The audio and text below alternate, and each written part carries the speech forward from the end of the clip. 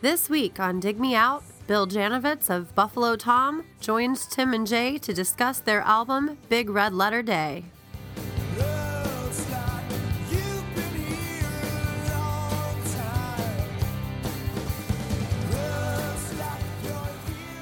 Hello and welcome to another episode of Dig Me Out.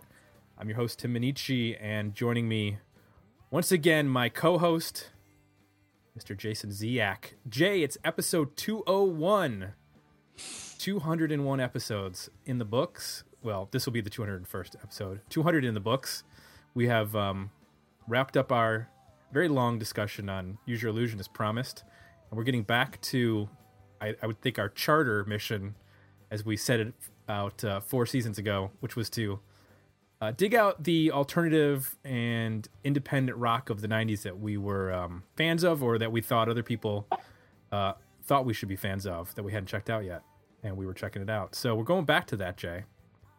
And I've been napping for a week after the Use Your Illusion episodes. I don't blame you. Going into hibernation after that was well worth it, because it took every bit of energy I had out of me. Yeah. 30 songs. Some of those are 10 minutes long. You gotta rest after that. I understand. Axel had a lot to say.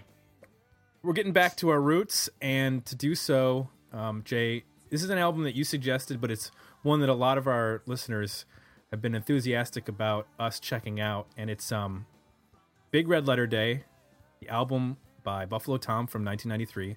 And to help us dig deep into this record and into this band, we have from Buffalo Tom, Mr. Bill Janovitz. I hope I said that right. Is it Janovitz, Bill? Did I say that right? Yeah, you got it. Yeah, perfect. Excellent. I understand, as a person who's had their name mispronounced once or twice, their last name, it's important to get people's names correct. So take great care with that. How are you doing this evening? I'm doing very well. Thank you very much. Excellent.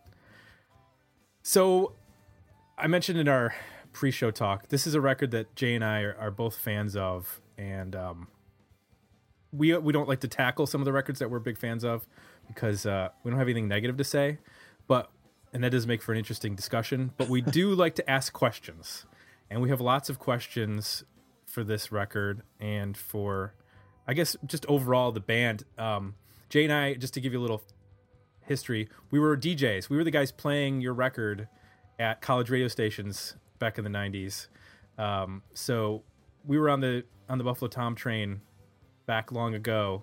I remember the first record we got in the studio that I was like, oh, what's this? Was Let Me Come Over, which came out in 92. That was my freshman year of college, was when I got that record. So, and then Big Red Letter Day came out the year after, which I actually wanted to ask you a question about that. Those came out a year apart. And your first record came out in 88, and then the second came out in 90. So there was 2 years between records. Did you guys just have a lot of material at that point that the record came out so quickly after Let Me Come Over? No, it's funny. Back then we were working nonstop. So we actually had our second record, Big Bird Brain, rather, all done by the time the first one came out, or at least pretty far down. I think it was all done. I'm just starting to go back and challenge some of my old memories and figure some of this chronology out a little bit. But I think the first one actually came out in either 88 or 89. I know our first real sort of European tour was 89, fall of 89. So the record must have come out in 89. I think we recorded it in 80. Up and finished it up in or sort of the 88 range. So then we went out on tour and on that first record and quickly sort of got a deal ready together for the second record, which was mostly on Beggar's Banquet Records, was our sort of Papa label. They did some licensing and things.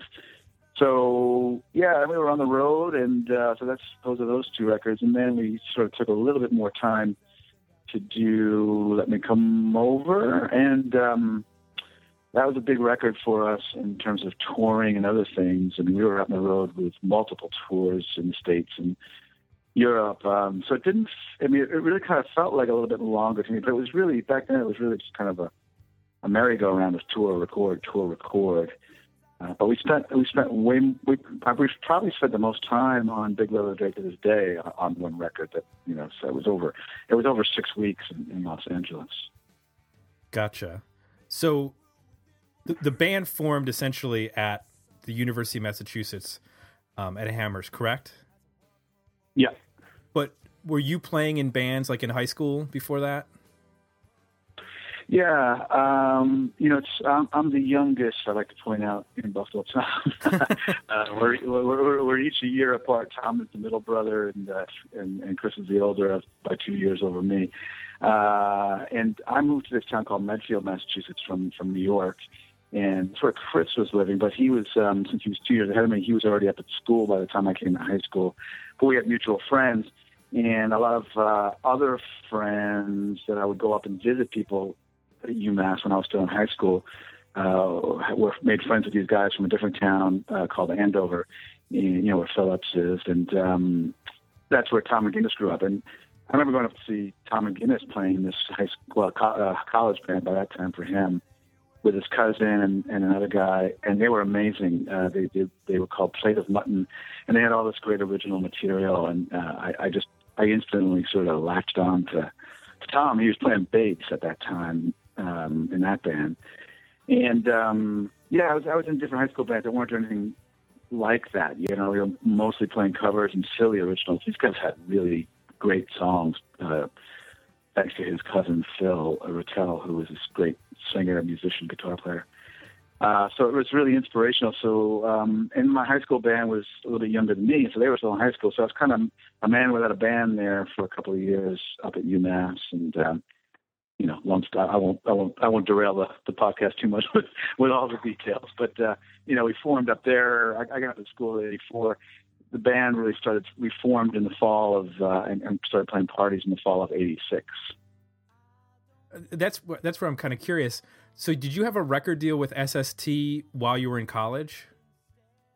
Yeah, for me it was like I was just leaving college when we were signing. I mean, I don't know how deep into the stuff you want to get, but we sent out Chris. Like I said, Chris was probably graduated. He was still hanging out up there a little bit, painting houses and things like that. And Tom had spent a semester or two back in Boston, taking some time off, and he was a year ahead of me. So, I mean, technically they might have been out of school, and I might have just been at the end of my semester. Gotcha. But we were certainly going up to Boston and recording that first record, The Piecemeal, with Jay Mascis. But our first label that we actually signed was a Dutch label called Megadisc. And they had put out this Gun Club Live record, which we had. And so we back when we were sending out tapes, we were just going through our record collection, and they were the first ones to bite. And SST bought very quickly as well, especially with the Mascis connection, I think. And Greg Ginn was interested in it. So, but it was just a one-off deal, and it was only in the States. Actually, I think SST had it in the States and in the UK, and Megadisc was rest of the world, Europe kind of import kind of thing too. Okay. So then how did Beggars get involved? Because they're one of those labels that I think of them in the same, I mean, they're connected to 4AD, and they have these I don't know, they seem to just, all of a sudden there's just amazing bands that just appear on their labels. And you're like, where did that band come from? Like all of a sudden, the Pixies are on 4AD or Cocteau Twins or all these bands that you don't really know where the backstory is necessarily on his bands pre-internet, like back then. They would just be like, oh my God, here's another amazing band that's coming out on 4AD or Beggars. If you were like one of those people that was, interested in labels, not necessarily, following particular sounds, but just like 4AD is always putting out really cool stuff, or Beggars is always putting out really cool stuff. How did you guys end up? Was it through SST that you got hooked up with them, or was it through that Megadisc, or was that completely independent? I think it was sort of concurrent with. I'm almost certain that Beggars would have been first on our list to send tapes to, because, as you point out, they were the Papa label of 4AD. Martin Mills is the founder of. At first, it was a record store, then it was a label, and they were already a big label. A lot of the records in our collection, By the Fall and Died Pretty.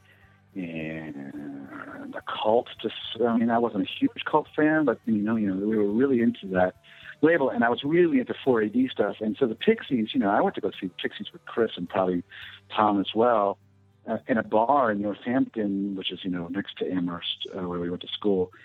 And it was like, if there were 50 people there, that's an exaggeration of how many people were there. It was a really kind of an empty, it was a place called Sheehan's, where I saw like whips there, and it was a tiny basement place, but there was this buzz about the Pixies around Massachusetts already, and they had sort of not formed, but Charles Buck Francis met Joey up there, and then they moved to Boston and formed the Pixies. So they were up at UMass as well, and we talked about Maskus sort of knew that they had met those guys back then, but it was well before they were in a band. So anyway, I'm sure we sent tapes to those guys. I love 4AD records. I was really into this Mortal Coil and Cocktail Twins and all kinds of great stuff.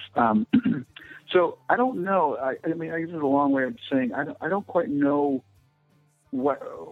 I think Beggars Banquet started to show interest, but we were probably already a little bit along the lines, and we were certainly signed to Megadisc in a not great contract, frankly. As most first record contracts tend to be. So we kind of reworked the contract. We had a really great New York lawyer who helped us fix that contract a little bit and reset it, basically. And it's always technically been a licensing deal from. And when I say Megadisc Records, it's a great guy. He's one guy. He's a nice guy, but he's not just doing a horrendous contract for us, frankly. So we kind of reworked this deal, and Beggars, you can always make a different deal. It wasn't a standard record deal. And honestly, we never had what I would consider, what most people consider a standard record deal. We were first we had Megadisc, then we were Megadisc SST, then we were Megadisc Beggars, and then Beggars really acted as our label from then on. And Rick, the guy from Megadisc, was sort of always around, but he was just a friend, really, at that point. He still had business interests in us, but he wasn't making any kind of, input or anything like that, And then Beggars started, get into this as well. So then they started licensing us to U.S. labels, some of which were major labels later on. Gotcha. So did they have did you have a setup where it was a number of years or a number of albums, or was it just an album to album sort of deal? No, with Megadisc we signed a multiple record deal. With SST it was a one-off license from Megadisc, and then we signed a deal with Beggars and Megadisc sort of as partners, and that was a multiple record deal, and we ended up doing 5 records through that system, and some of which came out on East West or RCA records here. Let Me Come Over was, I think, a BMG RCA label situation here in the States. So, it's my own eyes start to glaze over when I talk about this stuff. I can only imagine you guys. No, I think it's pretty interesting. I mean, we've talked to a number of different people, and they all have sort of interesting, weird stories about how their deals went down or what sort of machinations were involved in them signing and weird aspects of their contracts. And there's always some odd story. We talked with a guy who runs the Afghan Wigs website, or not the actual website, but the fan site. And he was telling us about the Wigs deal where Greg Dooley had it written in that he had the when he signed with Elektra, it included he got to option a book for a screenwriting job or something it was bizarre. It was just one of those things where, you could do weird deals, or the Rocket from the Crypt one was bizarre too, where they got not just Rocket from the Crypt, but also Drive Like Jehu was signed to a major label, which is insane. They were on Interscope. There's some good books on this topic, and the most recent that I've read was Danny Goldberg, who, managed Nirvana, and it goes all the way back to being a publicist for Led Zeppelin, and then all the way up through running a label as head of Atlantic and WEA.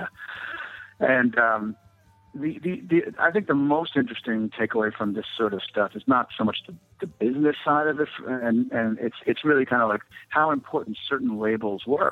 To be on SST Records, I just kind of glossed over some of the chronology and facts, but it meant so much for me to be on SST Records, even though they were starting to dissipate.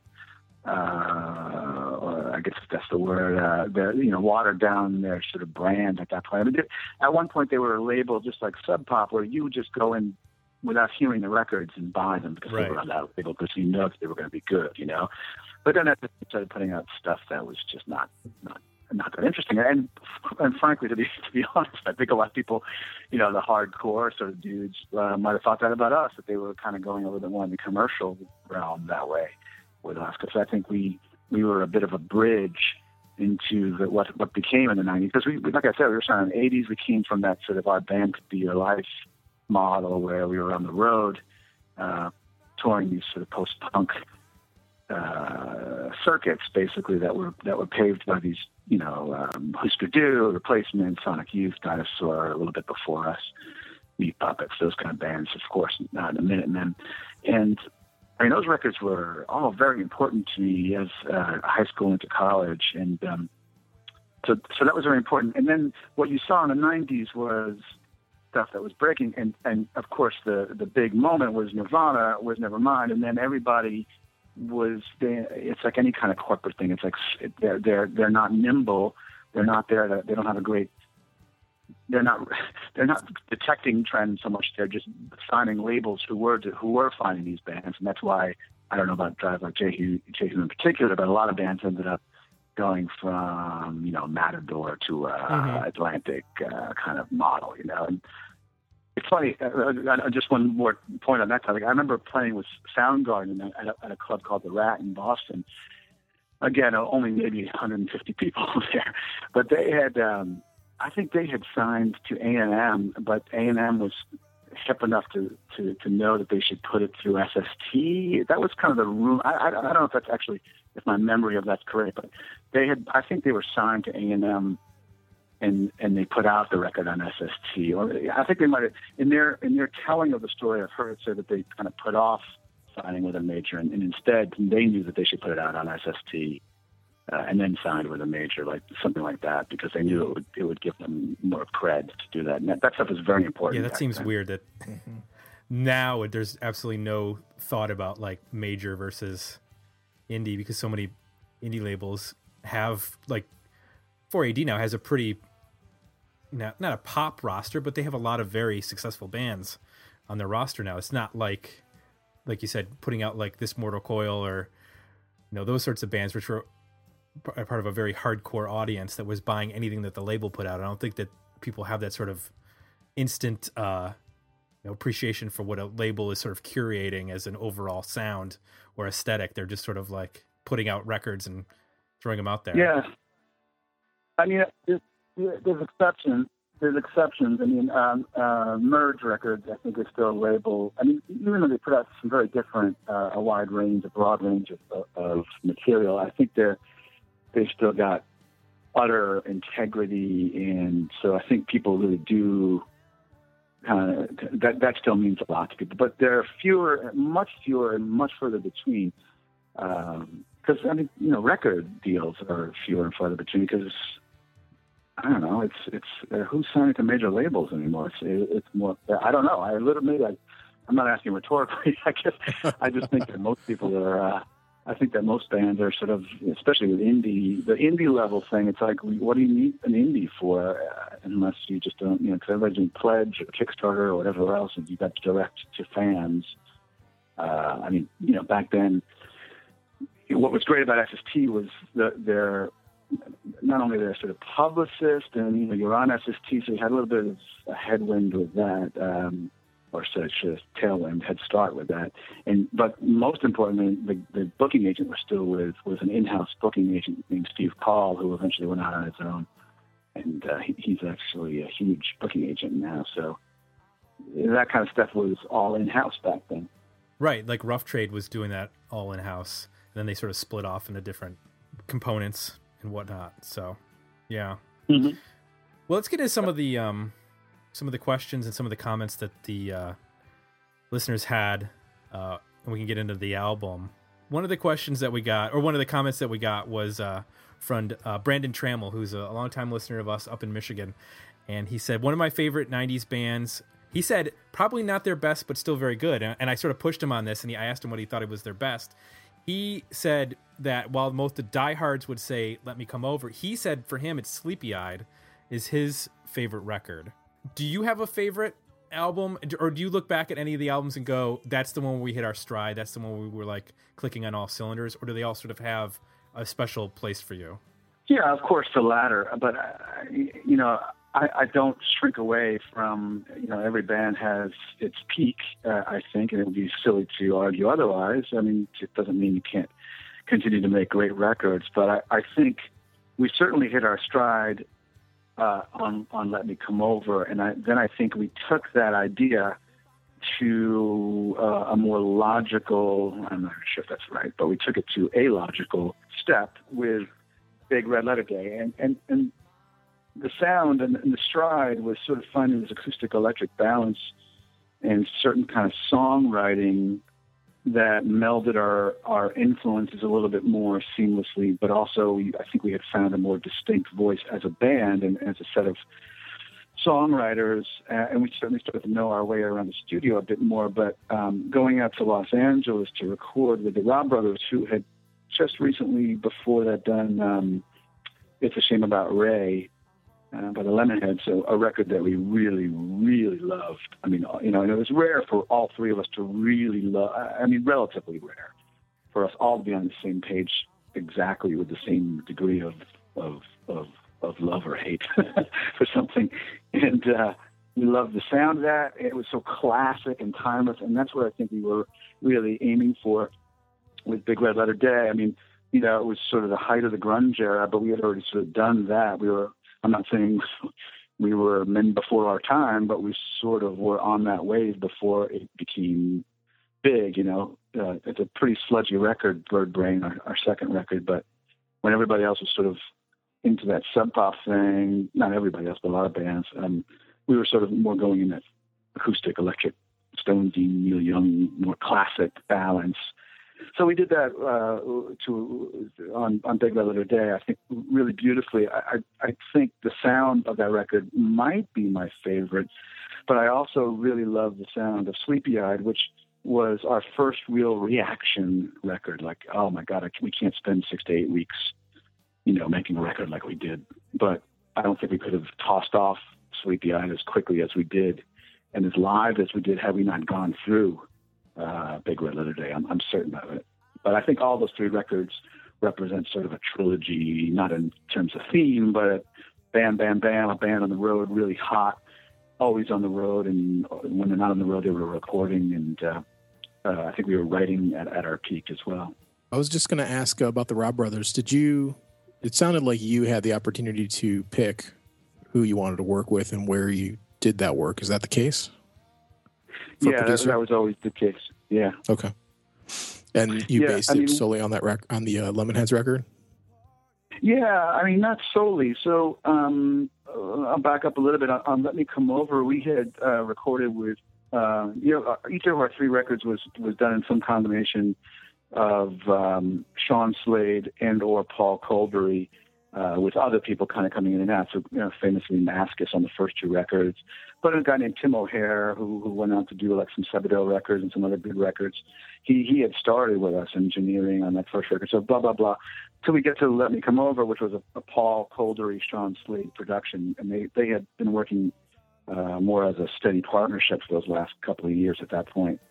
And we were done with that record, but it was a time where digital was starting to come into play, and at that point, the digital component was mostly in the automation of mixing. So you'd have a mixing board, and so we dumped everything into this board called an SSL, Studio Sonics, Sonic State Logic, I think it's called.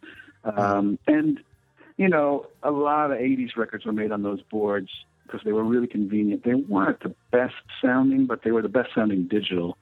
So these guys, Paul and Sean, were still sort of learning their way around those boards. I think they were learning as we went, frankly. And we didn't come up with the best mixes. And to your question, Beggars said, this is a really strong batch of material on Let Me Come Over. Would you like to remix it? We can get this guy Ron St. Germain in. And So we said, sure, we'll give it a shot as long as we have final approval of the mixes. So there was basically an increase in the budget. They got this guy who has his own private plane.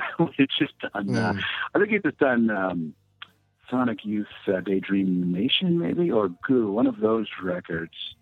And he had done Living Color. And it was big 80s-ish, 90s-ish, early 90s. Arena, radio, not arena, like a radio sound, Right.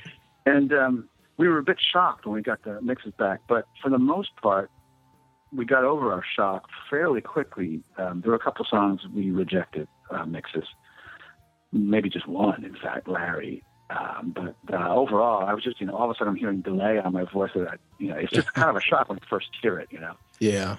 But other than that, yeah, then we talked to the Robb brothers, but I'm sure we talked to a bunch of producers, as we did for the next couple of records as well. We would talk to different guys, meet with different guys, see let them know what we're thinking. And the Robb brothers, we actually went out and tested a song with them that was on that Sweet Relief record. We just flew out to just do one song with them, and we loved those guys. And to this day, they were just three of the warmest guys, and it was like a comedy routine with those guys. But we can get into that if you want. But the making of that record was filled with, extreme highs and some of my own more extreme lows, in fact. But it was a blast overall. Well, yeah, let's get into the making of the record. One of the things that I really enjoy about the record is the guitar sound. You mentioned that acoustic electric balance that's on that record. And I'm curious, just from a technical standpoint, what was your guitar setup at that point? Because I know in the video for Soda Jerk, you're playing sort of like a hollow body cutaway, and I don't know if that's your actual guitar. No. Okay, I just assumed that was sort of something for the. So what were you playing at that point? What sort of rig were you running through? Well, I mean, my main live setup was, and it still is, my meat and potatoes is like a Gibson SG to do a Marshall JCM 800 100-watt single channel head, and anything off of that is for variation of sound. And what we love, and what I particularly love about going into a studio are the studios with a good, and this is how Fort Apache was back in Boston when we started doing our first 3 records there, was this amazing set of amps and guitars, and you could mess around with combinations of them, plus your own. And we took that to a ridiculous degree with Big Red Letter Day, because they didn't have any stuff in the studio. But instead we had a pretty good recording budget, and we just went and rented all kinds of stuff. And a funny story about that is for gearheads is that I really wanted a Marshall just to have my baseline amp, and they're like, "Oh, you gotta try this thing." And they pointed to this. I don't know if you guys are into this stuff at all. It was a Soldano head. Yeah. Mm-hmm. It was covered in black and white snakeskin, and it had a black grill thing with this Soldano name on it, like it was some sort of weird sports car. I'm like, no, I'm not gonna. And they're like, you gotta try it. You gotta try it. Eddie Van Halen. I'm like, that you're making it worse. Yeah. Try it. And I tried it, and I absolutely love that amp. It was like a hot rodded Marshall, and you can get a really good broad range of nice warm distortion out of it. But between that and of course, I'm always using small Fender amps here and there in the studio. And I remember with Treehouse, we used a Rickenbacker. I really had a 6-string Rickenbacker sound in my head, sort of like Pete Townsend-y, a chiming but big guitar. So that worked out well with that. So there was a variety of things. I mean, Chris has a Country Gentleman, a Gretsch hollow body that we use a lot for feedback and warm low tones and whammy bar stuff, but it's hard to play live, so we only use it in the studio.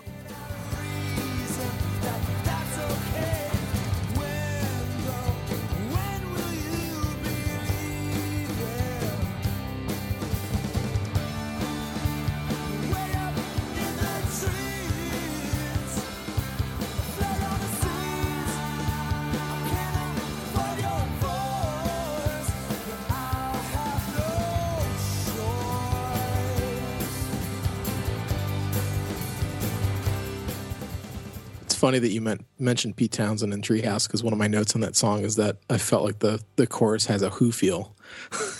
What is more from the drum kind of dynamics and the fills and that sort of thing. I hadn't really put the guitar tone to it, but that makes sense. Yeah, I mean, people, I'm a huge Stones fan, obviously. And I don't know if it's that obvious, but it doesn't come through necessarily in the sound of the band. But I think with that song, it kind of did. But the Who was sort of more of our attack because, the Who is essentially a power trio with a lead singer. So but an instrumental lineup, it's just the three of them. So they're covering, Pete is just covering a lot of the ground, and the other guys are trying to fill up those holes as well. So that's sort of what a power trio ends up having to do, especially when you want to be a power trio, is, you tend to kind of play differently than if you were playing with another guitar player or keyboard player. Can you talk about that a little bit more? Because that's something I noticed on the record. Let's see, what song was it? Oh, Suppose. It's a song where if you listen to the guitar riff, you could imagine what a bass player and a drummer might bring to it, and it would be a pretty not as an interesting song. And they don't do that. They're more laid back. They're not pushing, and the combination of what you're playing on guitar and what the rhythm is doing is, complementing each other. How long did it take you guys to figure that dynamic out and how to play off of each other as opposed to, I guess, compete or, kind of do the obvious? You mean from the start of our career to that point, more or less? Well, the three guys in this band. How long did it take you to figure out how to do the trio thing and just how to play together? Yeah, I mean, so as I said, Tom was a bass player. He had started on guitar, then switched to bass to be in his cousin's band. And then he switched to drums to play with us. It was something he had fooled around with drums because they were left in his parents' basement when they were rehearsing, so he would always fool around with drums. Chris, I don't think Chris was thrilled to get saddled with the bass, but I had most of the songs at that point, so it didn't really make sense for me to be playing bass. And Chris was into it. Chris was open-minded, and but Chris attacked his bass, and to some extent still does as a guitar, and that was sort of the Lou Barlow thing as well. And I think Chris was probably pretty influenced by Lou in that respect. He was around and really playing a bass through a Marshall head and strumming chords. And Chris was really doing that for a while too. And Tom was just really learning as he went there on the drums. So I hear our first record, and I think there's some great stuff on it. I'm not as in love with most of our Bird Brain record. I think we kind of went off into my songwriting in particular went into a kind of a darker spot there, and I think we're trying things on. But as far as playing together, each show and each record was a different iteration towards that. Maybe we really hit it on tour, after around first record and Bird Brain, so that when we did come into the third record, I mean, like I said, those first two records were done before we even hit the road. So that's why I think you hear a bit of a growth spurt on Let Me Come Over, something that we sustain at least for those three records, and then even to this, to take it to another end of things, when we took a hiatus from each other, we would regroup and play still once a year or twice a year here and there. And that chemistry, that bouncing off each other, as you say, was sort of what kept us going, because it's sort of undeniable. It's a personal chemistry thing that we've got. And some of it's just personal, the way we were attracted to each other as musicians in the first place, and our sensibilities and our tastes, but also mostly just from playing for 20 years together now, 28 years. So I was just out with them in September, and I've played with a few different bands now, and there's just nothing like going home to Buffalo Tom in a way, because it's just like I don't even have to think about stuff. It's so second nature.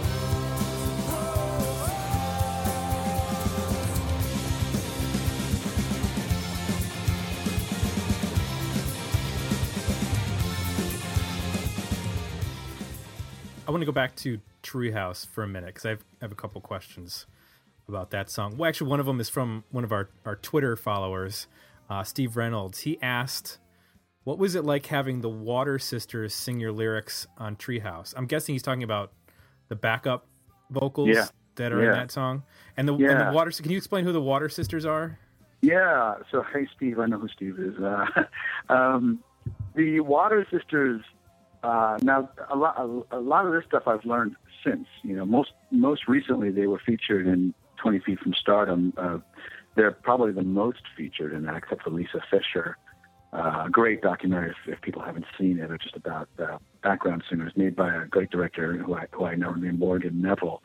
I didn't, you know, I didn't know who they were. I told the Robb Brothers that I really wanted to hear like this Stonesy chorus at the end. You know, think of like how there's the coda of "You Can't Always Get What You Want," where they get that great sort of London Bach choir going. But I definitely wanted a gospel feel to it, and there are certainly the gospel changes of the chorus. So they said they didn't even. As soon as I said women background singers, they just said Water Sisters, and they just called, and they were there. I don't know. I feel like they were there the next day, and I have a photo. You can kind of see a photo on Buffalo Tom and maybe my own Facebook page in one of the albums of me standing there with a pencil, pointing, like kind of telling them how the arrangement goes. And they're looking at me. You just see my back, and you see the Water Sisters with like one headphone on, looking at me, listening to me. And it was incredible to see them in that movie. And I had no idea at that point. I mean, the Robb Brothers were telling me stuff that they were on, and I'm sure over the years, once the internet really became up and running, because it wasn't around the time Big Red Day, I think I learned their discography on allmusic.com or something. But they were prominent on Thriller, you know, and that's just probably the hugest record they've been involved in. But they were on so many other records, and I mean, what an honor to have them. And that's just sort of the tip of the iceberg for LA. I mean, there was all kinds of crazy stuff about, like, you know, who was coming in and out of there at any point in time, you know, from Jerry Goffin, who I met, to Hank Shockley, who produced the Public Enemy records, to, you know, Lita Ford was there the entire time, and Rick James was in and out of our, he was hanging out on our couch in our studio. It's funny, I put up a picture of Chris. Wow. The final episode of Cheers with Rick James in the lounge. Wow. Okay. Wow. That's awesome. Talk about choosing that studio. Was that did that come with the producer, or did you guys make the choice to go out to LA to do that record? And did you pick the studio? They owned the studio. So it's Cherokee Studios. It's still there. I think it's still there. One of the Robb brothers, Dee, has passed away. So the Robb brothers, a little bit of background on them. Their last name was not Dee, it was something else, but there were three brothers who grew up in Michigan with an auto executive dad, and they hooked up with Del Shannon, who I don't know if Del was from Michigan originally, but I believe he was. And he got big, and they were sort of his band, and then they became the house band on the TV show Where the Action Is, which was a Dick Clark show or concurrent with American Bandstand in the 60s. And so they got to play with all these people, Ricky Nelson, whoever else, and they would go out on these cavalcade tours, you know, and they would back everybody. And then they came back to Los Angeles during that mid to late 60s period, which was just the Sunset Strip, which is crazy, you know. And then they bought a ranch out next to the Spawn Ranch where Charlie Manson was. So they've got Manson stories, and they had their studio out there. Then they had a studio on a yacht at some point. And, you know, it's just, I don't even want to tell you all their stories because they're their stories, but they involve, you know, freebasing and Ron Wood and Ringo Starr, and Rod Stewart was there, you know. Then our dad walked in and he's freebasing with, you know, it's just crazy stuff. And so much of it was like, you know, do we believe all this? And, you know, and then, like I said, there we would be with Lita Ford and Rick James hanging out. And in one day, by the way, mixing I'm Allowed, we were in the mixing room. So they had the studio was a complex of like three studios, a big studio A, And then they had, actually it might have even been 4. I think it was 3 though. And then they had one with an SSL board, which I referenced before, which was very attractive to hip hop guys. So Ice-T would be there from time to time. Different, and it was an interesting time because it was after the riots, soon after the riots in LA. So there was a lot of weird undercurrents going on there as well. But in one day we were mixing I'm Allowed, and we had Jeff Skunk Baxter there, David Lynch, and Angelo Baldamenti is his name, I guess, and yep, Gene Simmons from Kiss, all at different points in time during the same day. It was like a bizarro talk show, It's like, ladies and gentlemen, thank you so much, David Lynch, for coming in. Now we're look, it's Gene Simmons. So would they like sit and watch you record and work, or what were they doing? Yeah, so it's just like popping in. They all knew the Robb brothers who owned the studio, of course, and I mean, at any given point with the Robb brothers, you would maybe do about an hour's worth of work, and then 3 hours later, you're at the end of hundreds of stories, or somebody pops out and you don't see them again for a little while. So it was a really easygoing pace. We only worked 5 days a week, and so that's why we were out there for a couple of months, I think. So they would just pop in and say, "Oh, you got to hear these guys," and they knew we were friendly and sort of starstruck by it all. So I think anybody else, they'd be a little careful with, but like, "Oh, you got to come in and hear this song." And so, I'm Allowed, I think they really particularly liked, and they wanted to show it off. So I remember just watching the back of David Lynch's head, and I was really enamored by everything he had done at that point. He was sort of still at his peak of popularity, and I'm just watching him listening to my song, and he turns, "It sounds like a hit, boy." And then that same day, I remember Gene Simmons singing. He got up in front of me, and because he was really passionate about Gene Pitney, apparently. So he's up in my face, like I'm sitting on the couch, and he's standing, he's sort of looming over me, huge guy, imposing presence, and he's singing "A Town Without Pity" to me a cappella from start to finish, as I recall. I'm surprised he's never taken credit for your success. Like he just has a story that maybe he discovered you. It's maybe if we had some huge success, he would take the credit. Well, that never stopped him before. I mean, according to him, he's invented everything and discovered everyone. So, yeah. Speaking of "I'm Allowed," I actually had a question about that song. Not to get all into the technicality stuff, but the guitar solo on that song is really cool. It almost sounds like a Leslie organ or something, but it's a guitar, I think. Can you kind of get into what the effect is and what you're doing with that solo? Yeah, I mean, the Beatles and the Stones, both, and George Harrison in particular, loved the sound of the guitar going through a Leslie speaker. I think there's a couple things on there. I think the main guitar that opens up the song, you hear the riff, is just a tremolo, probably going through a Fender amp or something. And then that solo comes in, and that's going through a Leslie. And so a Leslie's a revolving speaker, and, for your listeners that may not know what it is, it's an organ speaker. It's really the sound of the Hammond organ in a lot of ways. And so you get these little preamps that you could plug your guitar into, and maybe even overdrive it a little bit, but you could also put in a little overdrive pedal as well. So, it's definitely a Beatles sound. I mean, the Stones didn't do too much of it, but it's definitely there on Exile with like Let It Loose and things like that, which sometimes I think people are listening casually, they think it's an organ and not a guitar, but it's actually a guitar. Yeah, I had to kind of pin my, like really focus in. I'm like, is this, the notes that are playing, like, it doesn't seem like that's not an organ hit. Like the way that the notes are hitting, it's got to be a guitar. But I struggled with that for a little while. You performed that song on Conan O'Brien, and it's definitely more. Do you remember how you did that live? Because it's more pronounced on that performance. Yeah. At some point, I don't know if I did it on Conan or not, but I used to have a phase shifter, which would get the rounding sound, the sort of revolving sound. But a Leslie has two speeds. It's sort of either slow phase shiftery, like Hendrixy kind of. He used to use different pedals to get that, like the neutron phase.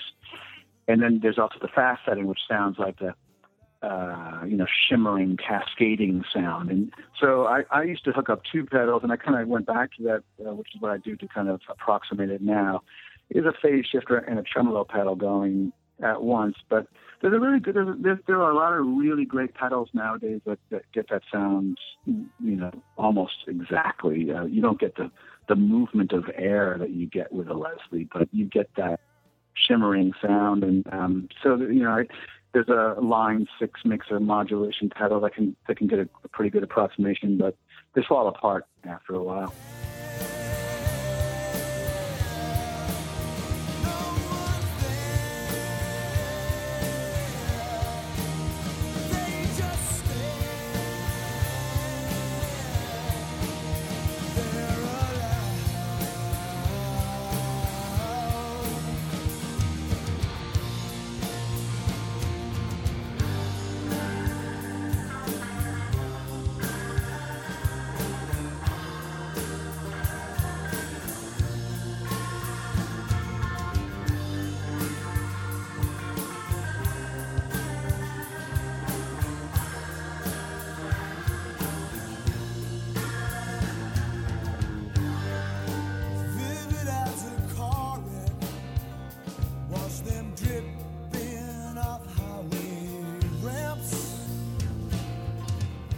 Can you talk about the performance on Conan? What was that like, and maybe even talk about that song a little bit, because it sounds like there was some pretty big expectations for that song.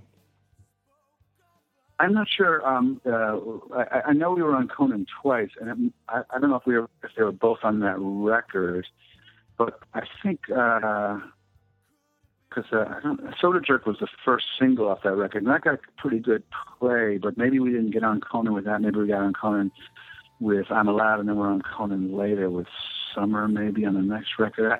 I really don't know, because we were on Conan twice, we were on 2 John Stewart shows, and I always forget which songs were on which. But I mean, the experience of first being on Conan was thrilling. It wasn't like being on Letterman was, later on when we got to do that, because Conan was a new guy on the block, and there was he I don't know if people remember, but he got off to a really rocky start, and people were ragging on that show, and nobody really thought it would be around for much longer. But maybe by the time we were on there, it had started to gain traction. But I liked Conan a lot, and I really loved the guy who books it, named Jim Pitt, and he still books it. He's a fan and a good guy, but Conan was a great guy, a really friendly guy. Came up to us, and he's a Boston guy, so he knew us, and we talked about Boston stuff, and we talked about my guitar, and talk about a looming presence, and he's like 7 feet tall. All right. But national TV was a blast. I mean, just those days of being out in New York and cars, publishers taking you out to dinner afterwards. I mean, you felt like a rock star, and it's easy to get swept up on all that. And I just tried to enjoy it without worrying about, what does this mean, Mm-hmm. And you made videos for Soda Jerk and I'm Allowed. What was that like, especially in that time period? I mean, videos were so important. How did you guys step into that with that? What was that experience like? Videos really could make or break you, and did make or break you back then. And I was not anti-video. I used to love 120 Minutes and its precursors like Cutting Edge, or I had a couple other alternative nation. I forget which shows were which, but they sort of became famously 120 Minutes, I think, was the longest lasting of their like Sunday night shows or whatever they were. And on our first tour, we were spoiled here in Boston. So many colleges, great college radio. That's how we got exposed to music. Then you got to the middle of the country, and the only exposure that there was to new music were these sort of ghettoized, Sunday night shows on the video. It's like, but that's the first time I heard I remember the first time I heard How Soon Is Now by the Smiths was in a video, and just being struck by how beautiful the video was. So I looked at it as another opportunity. I hated doing them, though. I just felt like I hated standing around and miming words and hours and hours and hours. And there was usually it was so uncomfortable usually. And the video directors had these ideas that they wanted you to execute. And sometimes I felt like, I really started to feel like that's where I was compromising, and I didn't want to be a complainer, a lot of the time, because you're executing somebody else's vision now. So it was a bit of tension with that, but Soda Jerk did pretty well. I don't think it might have been a buzz-bin clip, but those were the kinds of things that really were like, oh man, we're gonna get all these spins. And I remember we got Kevin Kerslake for that one. He did the Teen Spirit video, and he had done the B video for Blind Melon, which completely broke that band open. Like that, I don't think anybody really known who they were. So they were very important, and to the extent that you actually could blow the equivalent of a recording budget on one video. Wow, that's now that I know that those videos, I can see the style between the three, and that they all have like a unique set. Like you guys are below the tree, Teen Spirit's in the gym. So there's definitely a formula to what he was doing. And I also could tell just by watching the video now, just how long you guys probably mimed that song standing underneath that tree. It seemed like it could have been days. It was out in the canyons, and it's just this dusty portion. And I got to say, of the videos we've done, that was probably the most comfortable. For I'm Allowed, we're in this house up in Big Bear up on a mountain because they wanted to get a wintry feel, and it's freezing, and they wanted me singing in front of this screen, which you'll see in the video. It's kind of like a wire fence rusted, sort of almost like a fire grate kind of thing, and it fell on my forehead. It tipped over, and the director of that video was a tyrant, and he was a jerk, and he alienated he was yelling at the crew the whole day, and it just was a bummer of an experience. We had to drive hours to get up from Los Angeles to this place, and it's just like, it's like, this is not what I got in it for, to do this kind of shit, Yeah, and the Soda Jerk video was much better. The second I'm Allowed, it reminded me, it just felt very 90s. Like it actually reminded me of Pearl Jam's Jeremy. I wasn't sure if it was the same person or not, or if it was just some of the style. His name was Sam Baer. He was a nice guy to us, but then it really turned into kind of a sour experience. He was really frustrated and artiste. And I think to me it had more of a, he had described it one way, like it was going to be this destroyed looking film, and it turned out to be like more of a VH1 feel, which back then there was a distinct difference between VH1 soft rock and adult rock thing. And oh yeah. Jay, you'll remember Sam Baer because he did the video for, I think, Hal and Maggie's Alcohol.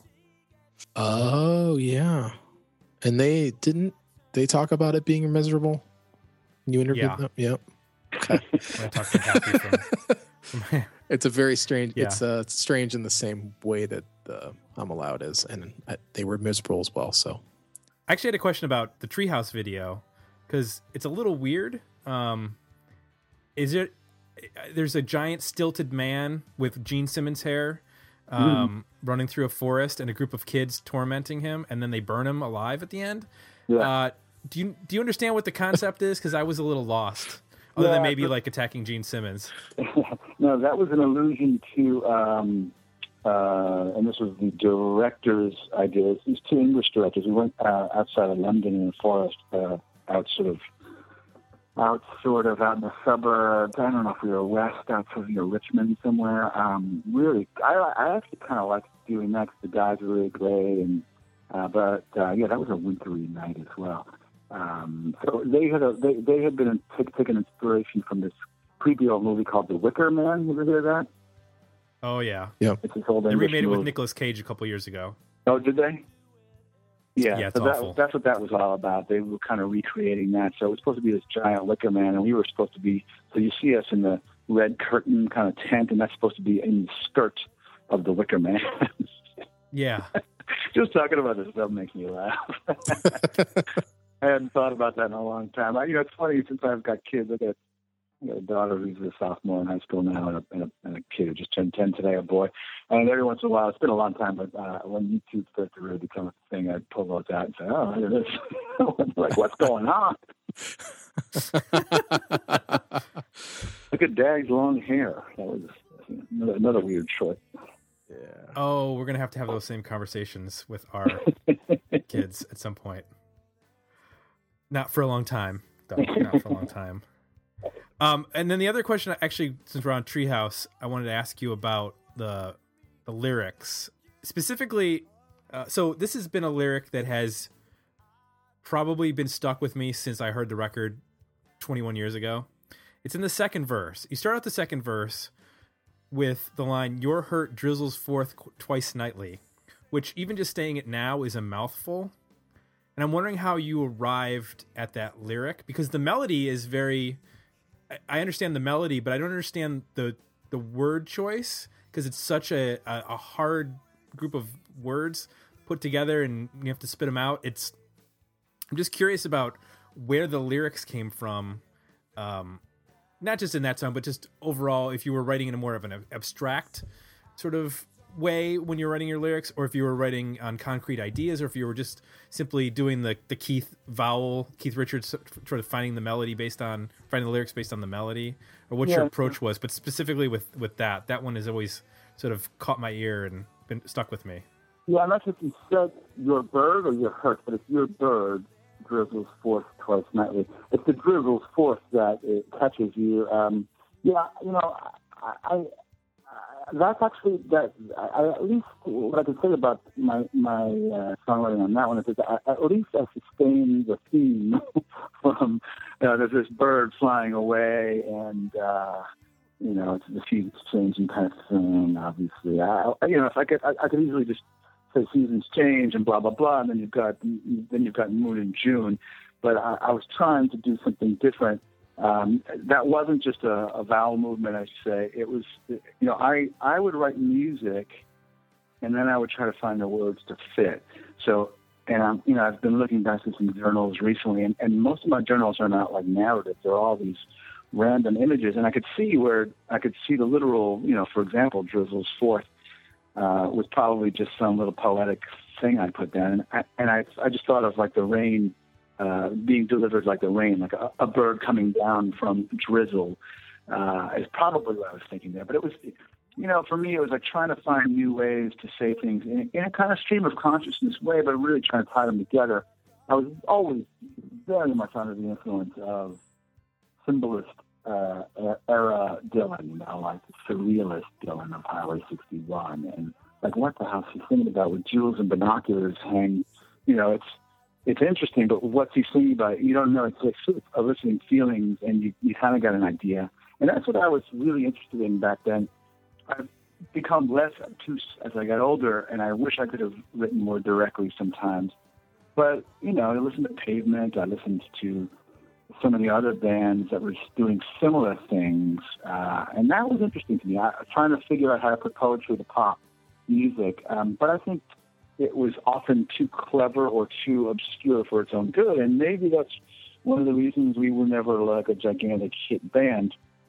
Even Tangerine from the next record, from Sleepy Eye, there's a pretty direct pop song, but all kinds of silly, weird change phrases, what turns of phrases, I was going to say. Things that are, there's a little bit of a pun in here and there. I think sometimes that, not that I was overthinking it, it's probably the case that I didn't think about it enough sometimes. I just put something that fit the first time and didn't think of how it tied together with the first verse, for example. Gotcha. Well, I feel like sometimes and I like this in a lot of songwriters, is that the chorus, although the melody of the chorus is same from chorus to chorus, the words were not the same. And that can throw people off. If they don't hear that same hook vocally every time, they kind of, I don't know, it confuses people in a pop sense. Whereas if you hear that simple, like repetitive pop chorus, then that is what people latch onto. But if even if you're singing the same melody, there's a band that Jay and I are both a big fan of called Cursive out of Omaha, and the lead singer Tim Kasher would often completely ignore the words in multiple songs, but the melody would be exactly the same in that second time through the chorus. It's just different words, and that I think that's a really interesting way to approach a chorus, but also it's probably a hindrance in terms of an overall pop audience who are not used to that sort of complexity. Yeah, and to call it complexity, in my case, it would be flattering. It's not like Zappa or anything. It's just Right. it's just not. I don't know if I was really consciously thinking about it one way or the other. But Soda Jerk is a prime example of what you're talking about. Like, it's a simple song, but for some reason I feel the need to do, and same with Taillights Fade. It's like each chorus has even that one. It sounds the same. Each phrase is a little different, and to this day, I'm not sure if I'm singing the ones that are on the record or not. And I think that's to a fault in our case. Like, I think we were writing in a lot of ways, classic pop songs, and maybe that was the reason here and there that somebody just didn't latch onto it at the right radio station or something. Cannonball was just, when that came out of the radio from the Breeders, it was like, bam, I wish I wrote that. And then, we got to like our later record, the last record before we sort of split up for a hiatus, on Smitten. And we were in the studio with Dave Bianco. We were in pre-production. He's the engineer and producer, and he came from this very classic school of he was one of these guys that came of age when the Beatles were in Ed Sullivan. So he was into the Beatles, Big Star, Birds, and that kind of era, Badfinger, power pop. And he's the songs that didn't have bridges. He's like, where's the middle eight here? And then don't just give me an instrumental middle eight. Well, why aren't you writing words here? You've got to have it, basically. So it was to an extreme the other way. It's like, oh, there are rules that we had been ignoring, But it to me, it wasn't like punk rock ignoring. It was just being ignorant of some cases of what pop structure should be. But I think that was both to our benefit and detriment. I think it made us interesting in a lot of ways, not predictable, but also probably might have cost us a little bit more mainstream acceptance. But I tend to think the latter has more to do with extra musical things like, publicity and whether a front man looks a certain way and how they look in the video back then. Well, it's funny you mentioned middle eights, because I actually have a question about one of the songs on this record that does have a middle eight. That's Would Not Be Denied. Mm-hmm. I have a question. So there's the middle eight in that song, or the bridge, whatever you want to refer to it as. And then you go into the third verse. And there's a weird thing that happens when you go into the third verse. The vocal sort of starts as an echo and then actually kicks into full volume. Do you know what I'm talking about? Yeah, I'm really glad you brought it up, in fact. Yeah. How is that achieved? Well, it's easy to do it now. So sometimes, you get into the studio and you want to try things that you've been listening to on your records, or you want to capture a certain thing from your record collection, your inspiration. I'm glad you brought up the middle eight part of that, because that is a classic example of what Dave Bianco wanted on our Smitten record, which was a bridge that was the climax of the story, that told the story. And that's where, if you listen to Beatles songs, that's what they do. It's like it's like the setup, and then the middle eight tells what's going. Here's why I'm saying this, and then bam, So, but then to get to that effect, there was that big rest after the bridge. It just stops, and then it starts off with that sort of half step up and half step down lick again. But in that space, I really wanted to capture a ghostly vocal thing, like a pre-echo. So if you listen to was it Whole Lot of Love by Led Zeppelin, where it's like, way down inside, is that Whole Lot of Love? Woman, you. Yep. So that was an accident on their record that they left. It had been imprinted on the tape. I forgot the exact details of that. But it wasn't an easy thing to do back then. Like now, you could have a pre-echo just switch it around digitally somehow and put it in there. But then I had this, the Stones have all these records where you hear Jagger's ghost vocal sometimes very prominently. Like if you listen to Angie, for example, you hear Jagger's reference vocal when he was just singing with the band while they were doing the live basic tracks. You can hear him because he's singing in the room with them really loudly, walking around with a microphone. And so sometimes his ghost vocals are almost as high as his real, quote unquote, overdubbed vocals that when he went in to do the real track. And the phrasing's all mismatched because he's still trying to rep the song. So I wanted that kind of effect. And I drove Rob Brothers to the point of them being the most upset that we saw them during that 8-week period. Because first of all, I had to articulate what I wanted. So I probably brought up a couple of examples. Then they felt like we were just chasing some sort of whimsical or whatever idea that wasn't really concrete or substantial to the song. And then they couldn't execute it right. For the longest time, it took us to get that right. And they were pissed off. I mean, they're like, I remember it coming to this point where it was like, you really want to do this? Is this really? Because it was near the end of the recording sessions. It was all driving each other crazy at this point. And I remember Chris leaving. I think Chris left the room because of the tension. And, so that's the best way we deal with things is often is like if things are getting tense, one guy disappears for a few hours and that sort of thing. But that's how weird it got on that. I'm glad you brought that up. I would never remember that.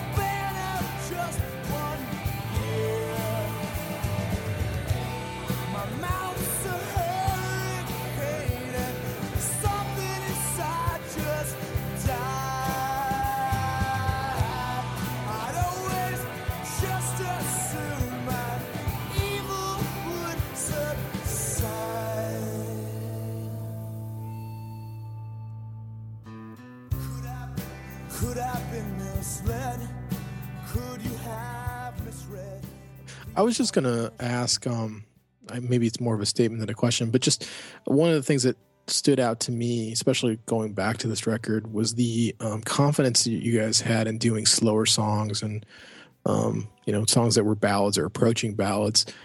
I feel like that was, especially in the way that you were doing them, I mean, they're very sincere and, kind of hard on your sleeve. At that time, I mean, I don't know, my memory is that there weren't a lot of bands doing that. And I'm so glad that you guys did do that. I mean, I think it makes it, those are some of my favorite songs now, and it kind of makes it a timeless record for me. But was that ever an issue for you guys? Did you feel like you should be more angsty because music was angsty at that time and maybe you shouldn't be? Because at times it almost approaches like a country kind of thing, which is awesome. That's a great question too. That's a great question. I have to put myself back in the mindset, but it's not far from where I am now. Like I remember hearing, emo bands that started to cite us as an influence before that was a word, before that was a category, because we were out there. But we used to tour, not tour a lot, but we played a lot of shows in various combinations with American Music Club or Mark Eitzel. So, like Eitzel would open up for us every once in a while. Sometimes I opened up acoustic for American Music Club. Not that we were friends. In fact, we weren't really friends. It's just that sort of happenstance and put us together. It's not that we were enemies or anything either. It was like, it was just like professional. Hey, how you doing? Good to be. But to me, Eitzel, a lot of my friends and people really, really, really, really loved American Music Club because it's like, and to me, they were one of those bands. I was going to backtrack a little because I didn't love a lot of the stuff, but the stuff I loved a lot, so Lost Harbor, as it's called, or Last Harbor. I haven't listened to some of that stuff in a long time, but he could be a bit much for me, and I was out there with my heart on the sleeve. But I would watch Eitzel and go, man, I don't know how he pours it out like that it's over the top sometimes. I go, what I wanted to do is have my emotion tied to some concrete imagery that wasn't just about, the sorrows of young Bill here.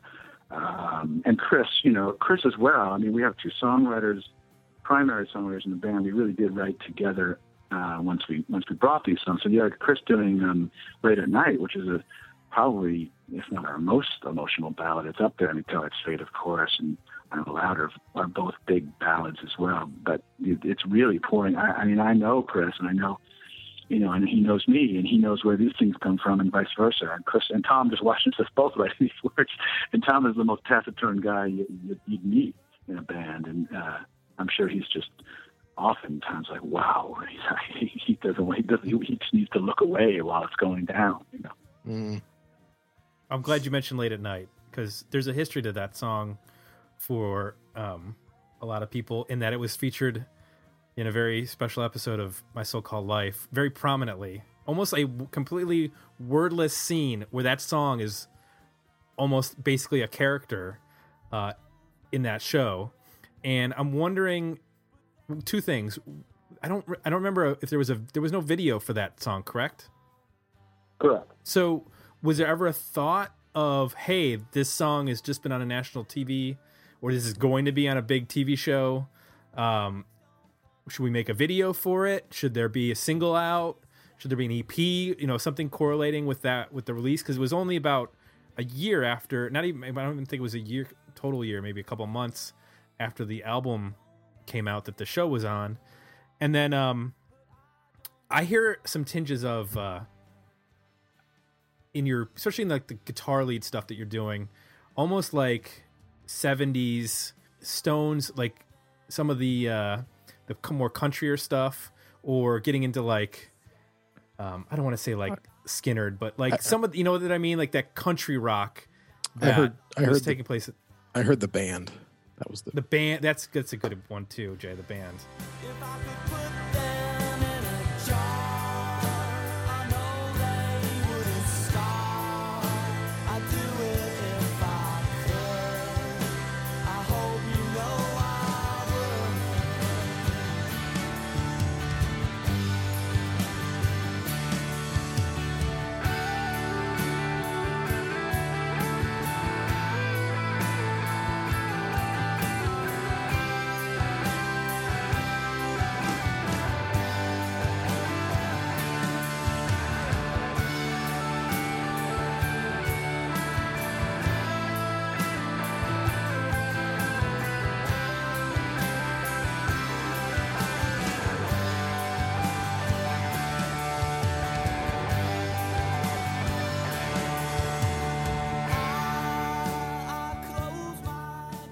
So could you address those two very different points? Yeah, that's an interesting song. Obviously, that ties together with this emotional stuff in a lot of ways. And I just want to say that with our emotional stuff, up to that point, our shows were filled with a lot of boys wearing white baseball caps of the day, like with the word Cox on it, usually from South Carolina, I gather. Frat guys. And untucked, they were either frat guys or guys that looked like frat guys. And so we sort of come from this garagey punk kind of circuit, even when we were playing with My Bloody Valentine on the tour for Let Me Come Over, it was a bit more artsy, but I think our audience at that point was really these guys that were sort of just regular guys that were really wrapped up in the emotions of the song. The same kind of guys I think you see at Bruce Springsteen, because Bruce Springsteen can express his emotion in this cathartic way. And I think it was a very similar dynamic to us. Now, I was never gigantic, and this is always a surprise to people. And I totally respect Bruce. And I grew up in Long Island, and my wife is from New Jersey, and she grew up, with Bruce as a saint. And to me, Bruce was always around in the 70s, and I just never quite got it all, or got some of it, but it wasn't like a guy for me. It wasn't one of my main guys, but I completely see the parallels, and I see our audience. But with Late at Night, all of a sudden, with that show, the audience completely the makeup of the audience demographics changed for the better. There was just a lot more girls, and they were literally girls, because a lot of those girls were teenagers when that show came on. So the women that we got, like my wife watched it. We were only 30 or young 30s if that, maybe late 20s still.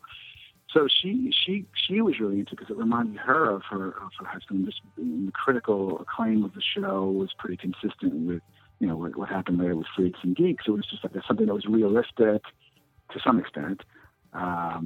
Anyway, we remember the buzz about the show, you know, itself, and then getting the invitation to be on it. We were like, totally, yeah, of course. And then seeing the script, and they mentioned the word Buffalo Tom in it, like, I don't know, 200 times or something. It's like the joke that was amongst our friends was like, how much did you guys pay them per mention of that? It's so crazy how many times they mention your band. So it was the single biggest piece of publicity that we got at that time that really helped, that you could see demonstrably. You could see the change, and it was a really beautiful experience. And meeting those kids, we were hanging out with Claire Danes, and we were just 15 at the time. And they were hanging out in our trailer. Jared Leto really wanted to know what it's like being in a band, because he was in a band with his brother already. His brother was in there, and they were, you know, it was just a blast. It was like to be the older guy talking to these kids who were coming up. And she was wonderful. And so, and, you know, in fact, Devin Odessa, who plays her Goody Two-Shoes friend, we had her come back later in our Wiser video for Wiser. And she was fantastic. They're all great. And Claire was wise beyond her years. I just couldn't believe how confident she was as a person. So it was a great experience. And then, in terms of, you know, capitalizing on it and putting it as a single, I don't know. I can't remember. I couldn't tell you right now what the thoughts were. I think it was so far out from the records, and I think they wanted to put that, and they did, and Soda Jerk on a nice little soundtrack, which also sold very well and had Juliana on it and some other friends of ours, Sonic Youth, I believe, maybe even. It was a really great record. I mean, there were these great compilation records, like, too, you know, alternative soundtracks. And so I don't think we had... I mean, it had already done, like, I think that record was pretty much played out by then. And then it gave us this other boost. So it almost became its own video itself, because they kept playing it. It was on MTV. So it really had a lot of legs. And I don't think we could have done, you know, I don't think there was any point releasing it as an actual CD single or something back then. Gotcha. I think you talk a little bit about the guitar playing on that. Oh, yeah. On that particular song. Yeah, I mean, Leonard Skinner was actually something the person I both shared a love for as kids. I don't necessarily hear that in particular, but I wish I could have Steve Gaines or whomever, or Albert Collins. The band were a bit more of an influence for me than Chris, who I don't think we ever liked the band very much. But to me, it was mostly, I felt like I was always playing Neil Young solos. And when my guitar playing got compared to Maskus's, most is because we both grew up listening to those Neil Young going up the neck runs, and I was never as fluid or melodic or anywhere, even in the same neighborhood as Maskus, who is a guitar hero.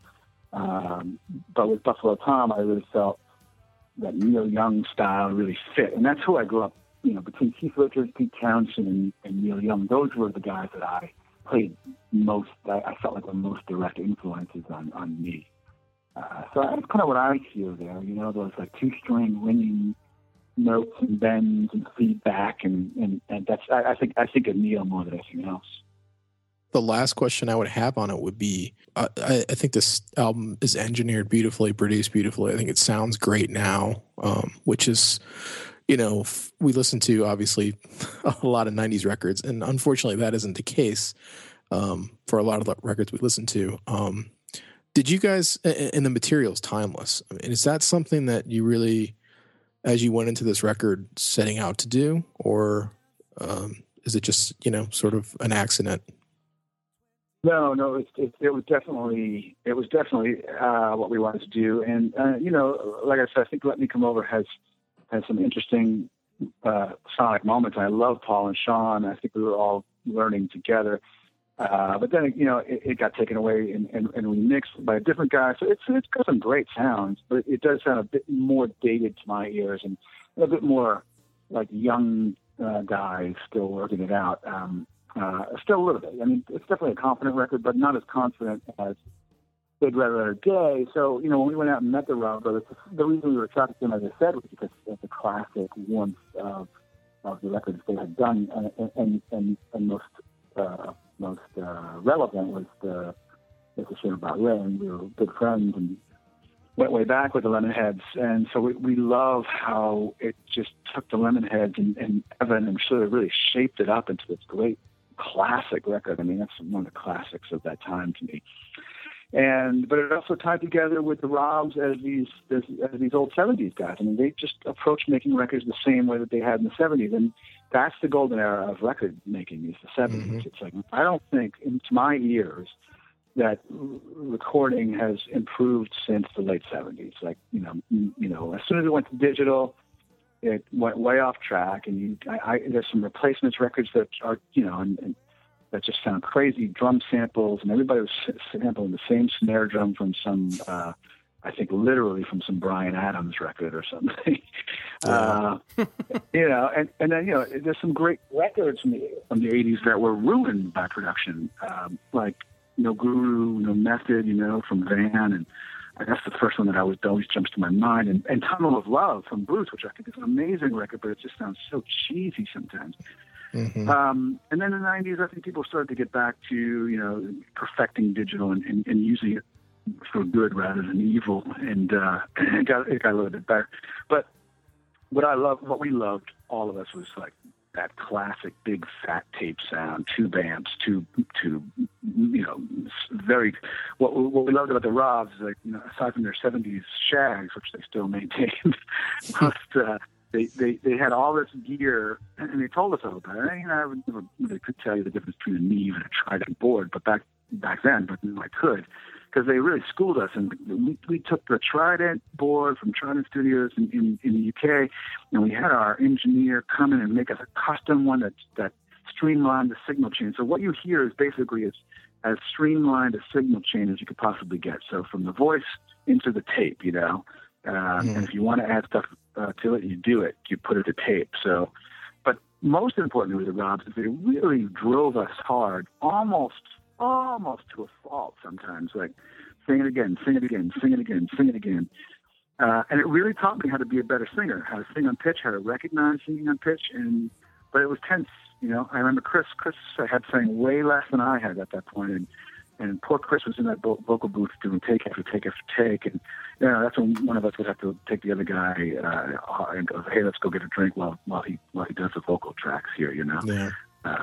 So they would say, "Oh, that's a great idea. Let's do it again.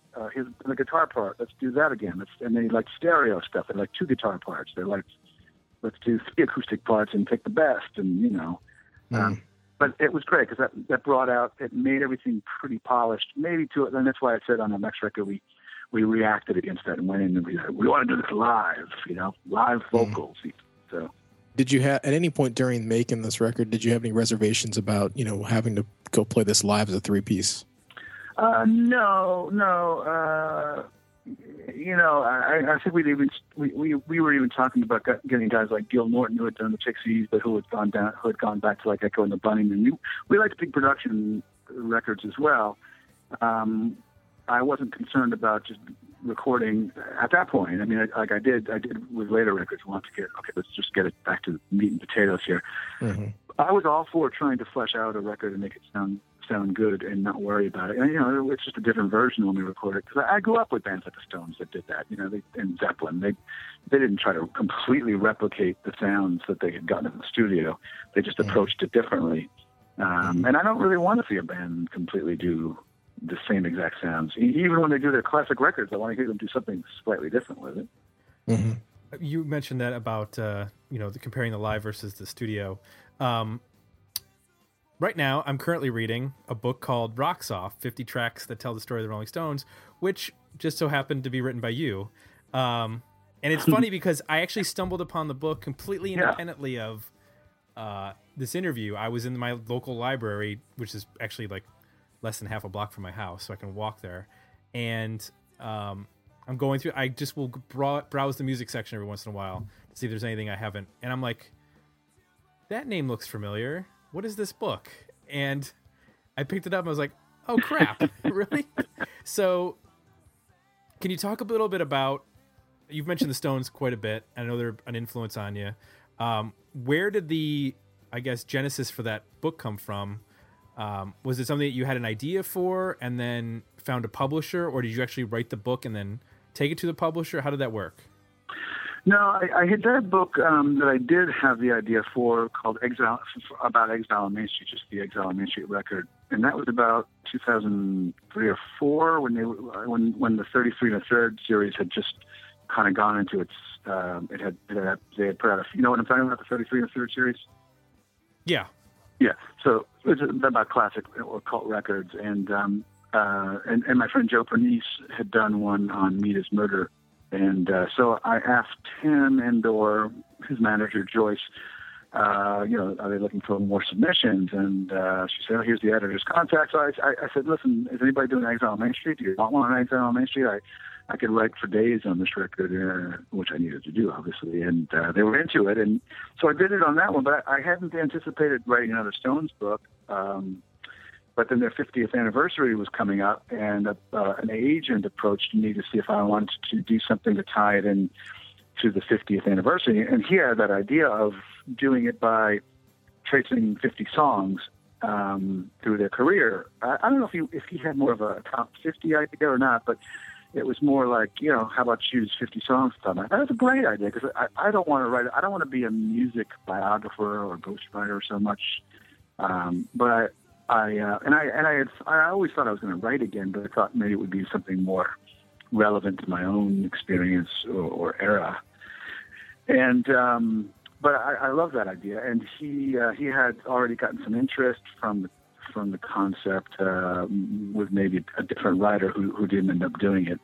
And then I took the idea and kind of made it into more of like my own, and tracing, the 50 years from their first recorded original single all the way through their latest at that point album.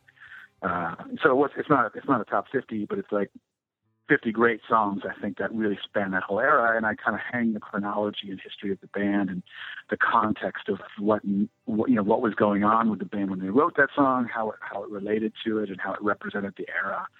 And part of my inspiration was this book called A Revolution in the Head by Ian MacDonald, called A Revolution in the Head, the Beatles in the 60s. And he really ties together the events of the 60s with the Beatles recordings and how one influenced the other. So he contextualizes the songs in that way. And so I try to do the same thing. I think I pulled it off pretty well with the Stones book. I agree. I'm about 2/3 of the way through it because I'm a slow reader. So I only can read about 2 or 3 songs an evening. And it's really been educational. I mean, I thought I knew quite a bit about the Stones. I mean, I've gone back and listened to all those, they're one of those bands, which we don't really have. I guess we've kind of gotten back into singles more, but it seemed like in the 80s and 90s, one-off singles sort of went away, especially in the 90s. You would just put out an album and you maybe do an EP, but having like an actual one-off single that would have no relation to an album was kind of lost for a while. Right. But I think the Stones were, really one of those bands that put out some of their best material, not even on records, which is mind-blowing to me. That, the album format hadn't really taken shape the way that it did over the decades. But it's really been really interesting going back, and a lot of the songs that I knew, it's cool to get the insights that you provide, and then also some of the songs that I was not as familiar with, because then I can just hop into my music catalog or my music library and go, oh, now I can go listen to that. I anytime there's a biography book or something about songwriting. I don't know if you've read the Jeff Emmerich book. I think it's called Here Today and Tomorrow, or it's the one about the Beatles. It's all the recorded history of the Beatles recording. Yeah, and it's I haven't read fascinating. That. Yeah, I've got the Beatles Sessions book, and he plays a big part in that. But I haven't read his book yet. Yeah. Which I really would like to. But yeah, and the Beatles famously wouldn't. The Stones would put singles on albums later in different territories. We're talking about the '60s. When the '70s came around, everybody sort of did the same thing and unified their releases in the UK and the US for the most part. But Right. the Beatles, I just got the mono set last year, which is great because you realize how many of the Beatles' great songs are not on any record. I mean, I realized that, I knew it already, but they wouldn't even succumb to putting on singles onto one of the albums in the other territory. It was single and then the album. That was a whole new batch of material. Yeah. I think the probably the band that did that last and did it well was probably the Smiths. The Smiths put out a lot of singles that weren't on records. Yeah, that's interesting. Yeah, I think that's good. It did sort of linger in the UK too for other bands. You're right. Yeah, but with the Stones book, I think my strength, and it's something I'd like to do. And I shouldn't say my strength so much as like how I distinguish myself. I think from other music writers is that I think I'm pretty good at articulating why I love these songs. And I had been doing this freelance a bit even before the Exile book on allmusic.com when they started doing song reviews as opposed to just album reviews. And I did a bunch of those just freelancing when my first child was born and I was home with the computer. And I loved getting into that and like what was going on in the studio, but also like why this chord change? What is it that does? What is it about the song that brings us to our knees? Like why is this song so great as opposed to these other songs? And what's he saying there? Oh my God, I can't believe he's saying that. That kind of stuff that's what I want to. I like reading biographies certainly, but I would much more when it comes to music. Personally, as a reader, gravitate towards books written by musicians. Like that's why Keith's book was particularly valuable to Stones fans, but even more so to me writing this. I don't know if I would have been able to write my Rock Soft book as well. I'm certain I wouldn't have been able to write it as well without Keith's insight that he provided in his book. So did you get to do interviews with certain people? I'm assuming that Keith was probably off in his castle somewhere and not as reachable. Yeah, I can't say I killed myself to try to get the Stones themselves because I just felt like it was futile. There's no way that they themselves were going to. But I got I got a lot of the sidemen, including Chuck Lavelle, who's with them in sort of their music director now, who's in the Allman Brothers. So I got him. I got Andy Johns, the great engineer producer of Zeppelin and the Stones, Glenn Johns' brother, who just passed away this past year. So I got to talk to him for hours in a couple of days. Got to talk to Bobby Keys, the sax player on Brown Sugar and everything else. And I got to talk to Mary Clayton on Give Me Shelter and talking about, when you talk about 20 Feet from Stardom, that's how I got to know the director of that movie. I was trying to track down Mary Clayton, and I saw that this movie was in production, 20 Feet from Stardom, and I reached out to Morgan, and it turns out he was a fan of Buffalo Tom, so he hooked me up with Mary. So that was an extremely gratifying conversation. And I talked to Chris Kimsey, who did Some Girls and Emotional Rescue and those 80s records as well. So that was fun. I got to talk to a lot of people that were directly involved in making the record. Al Cooper, who plays organ and piano on You Can't Always Get What You Want. He lives around Boston. Yeah, so that was a fun part. I'm a nervous interviewer. I'm not a journalist, so once I got over that nervousness, it was just a musician talking to other musicians. Gotcha. Well, I can understand that. I just have a beer. That's what keeps me from not being nervous. Yeah. One last question before we let you go, because we kind of kept you on a little bit longer than we intended. You mentioned earlier about trying to go back through the chronology of Buffalo Tom and put some things in place. Would that happen to be for maybe like reissues, expanded versions on vinyl, that sort of thing? Is there any possibility of like Big Red Letter Day coming out in double gatefold 180-gram vinyl in the next year or two?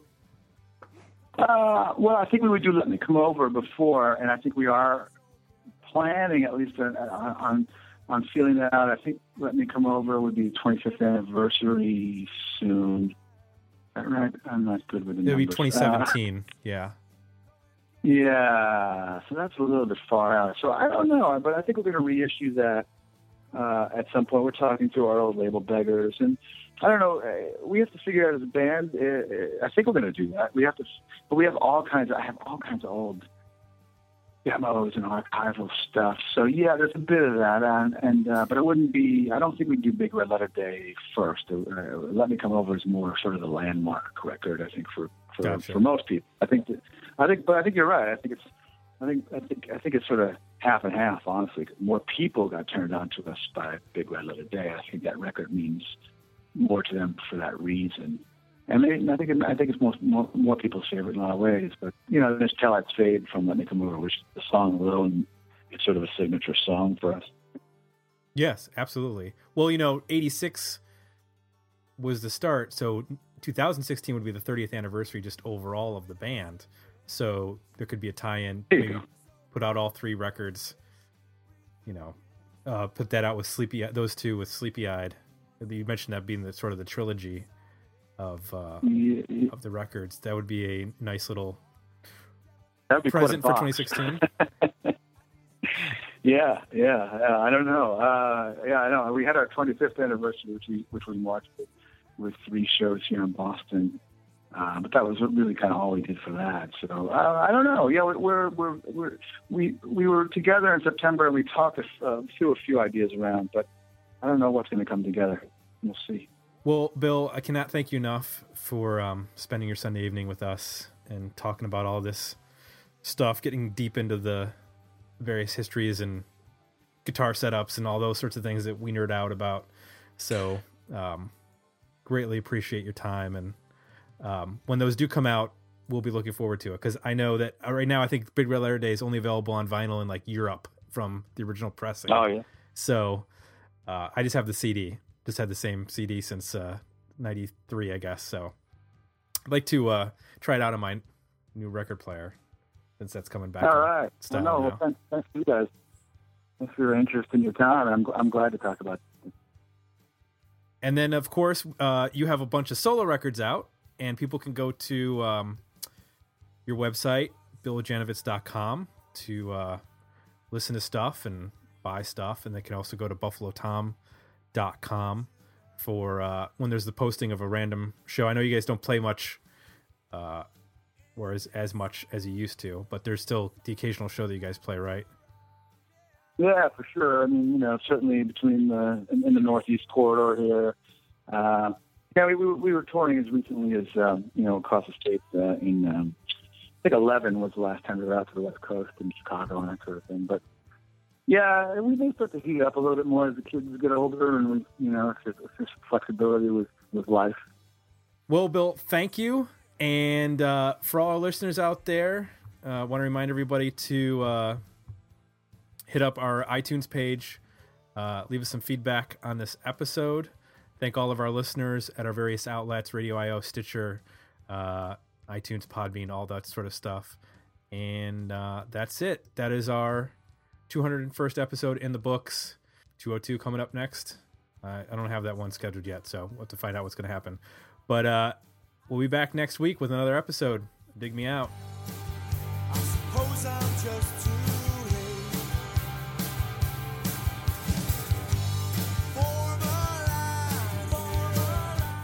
Join the conversation about this episode at digmeoutpodcast.com, where you can find links to our Facebook page and Twitter feed, as well as links to our request a review and merchandise pages.